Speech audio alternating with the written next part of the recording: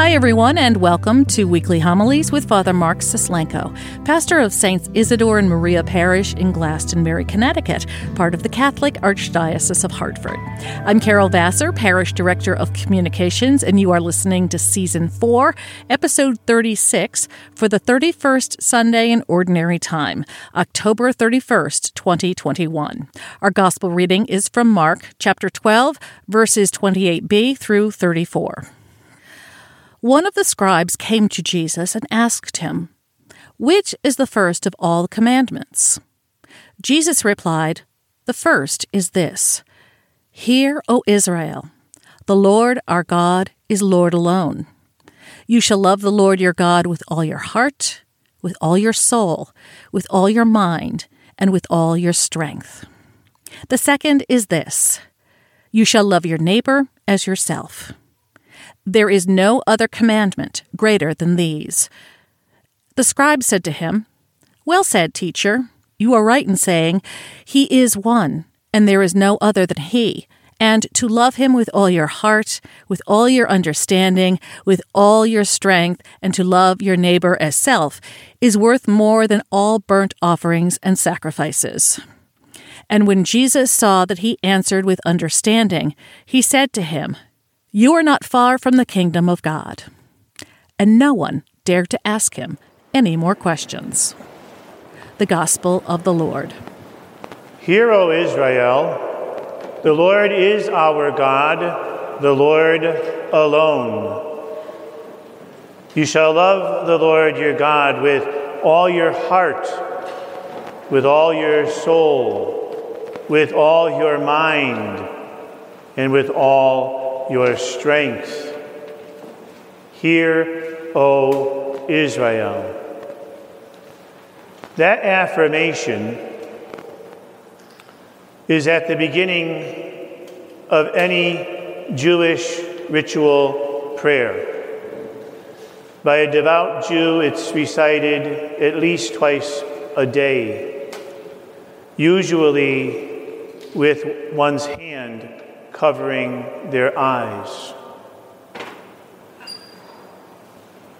The affirmation provides focus, gives direction, and reminds those who recite it of who God is.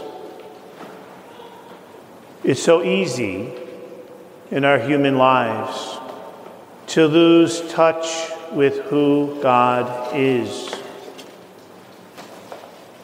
Jesus sees this affirmation as so critically important himself that he takes it word for word when he details his commandments. And he says, "Hear, O Israel, the Lord is our God, the Lord alone. You shall love the Lord your God with all your heart, with all your soul, with all your mind, and with all your strength, and your neighbor as yourself." He adds to that affirmation because the dots are connected in the gospel. God, ourselves, and others. It's a package deal. So we live in a world that offers us so many possibilities. So much is at our fingertips in a moment's notice. So much distracts us. So much lures us that we can find ourselves living very distracted, disordered lives and not even realizing we're doing so. We think we're worshiping the one true God, but yet our hearts are elsewhere. As human beings, we need to be reminded again and again, often and even more, of who we are, of who God is, and what is ultimately important. You know, as we chart the direction of our lives, we can make choices that really just serve ourselves. We become preoccupied with our own sense of well-being our own little worlds, what suits us. I want what I want when I want it. I walk through world as if I'm entitled to things. My agenda is more important than yours. If you're in my way, you need to get out of my way. Don't confront me. Don't challenge me. My needs and my desires are what are paramount.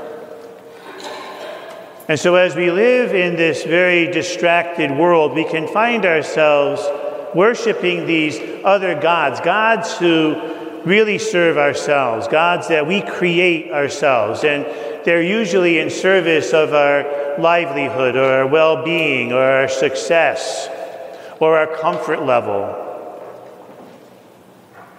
We can find ourselves in this distracted world even getting a bit lazy and falling into apathy, investing into things that are actually hurtful. We have an internet that so easily distracts us. How much time we spend wasting on our computers, just aimlessly wandering about, looking about at stuff that is not important at all, or worse yet, stuff that is blatantly immoral. Stuff that can hurt us, stuff that is self-destructive. We live in a world that wants to convince us of lies. And so it's very easy to find ourselves led down these paths that have nothing to do with the God of Israel, nothing to do with the essence of our being. Even though out of our lips come the right words, we know how to say the right prayers, but our hearts are not on focus or on point.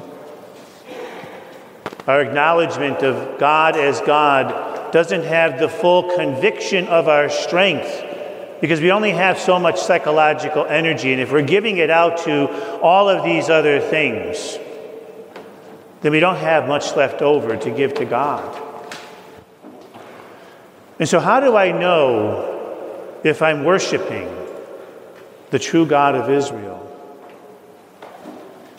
Well, you can take stock, and it takes a lot of honest reflection to put these pieces together, of what pronouns we find ourselves using more. What pronouns?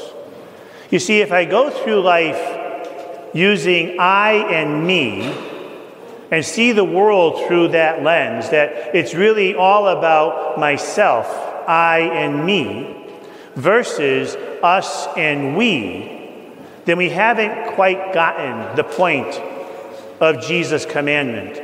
We haven't figured out what love thy neighbor and thyself are all about. If we find ourselves falling victim to anxiety, to fear, if we find ourselves becoming bitter, angry, unhappy, if we find ourselves lacking joy, if we find ourselves spiritually tired, without a desire to connect with God, if we find ourselves off-center, if we find ourselves without hope, if we find ourselves lacking love, then maybe it's because we're worshiping the wrong God, trying to use something lesser to fill this need within us, rather than the God of Israel, the one true Lord who is Lord alone, the one whom I must worship with all my heart, soul, mind, and strength. If we look at the world's problems, and there's so many of them, words like violence, entitlement, greed, war,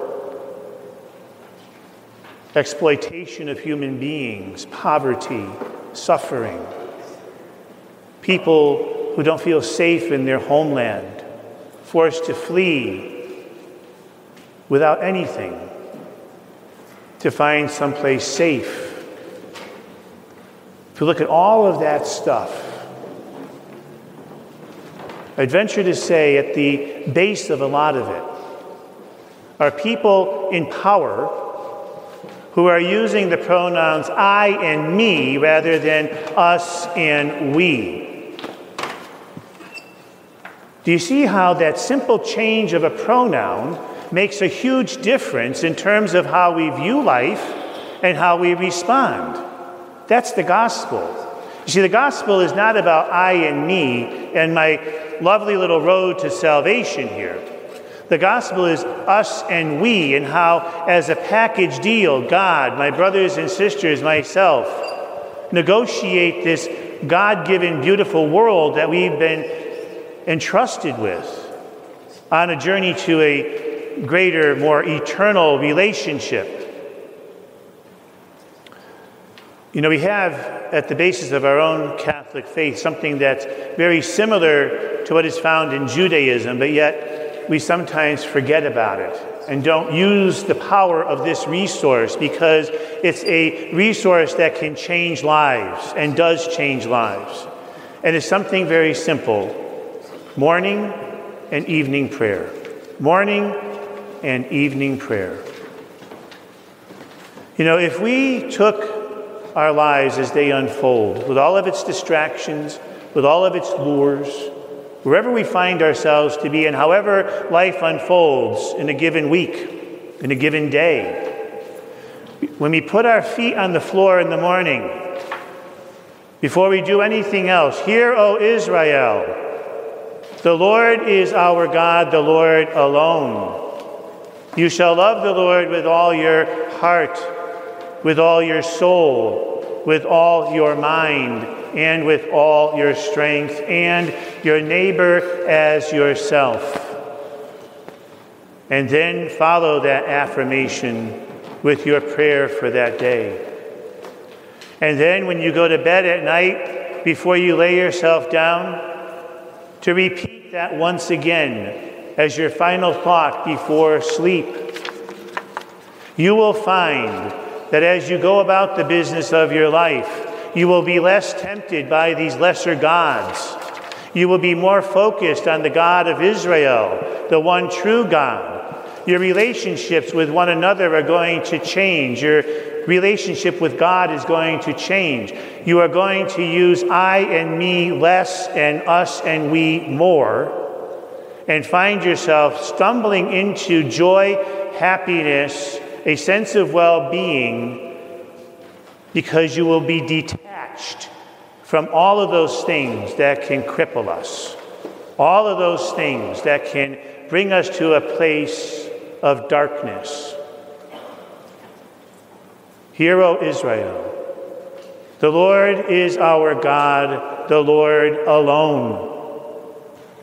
You shall love the Lord your God with all your heart, with all your soul, with all your mind, and with all your strength, and your neighbor as yourself.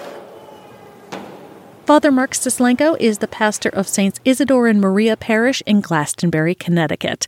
Learn more about our parish community at isidoreandmaria.org and follow us on social media, Facebook, Twitter, and Instagram. Our music comes free of charge from Blue Dot Sessions in Fall River, Massachusetts. I'm Carol Vassar. Thanks for listening.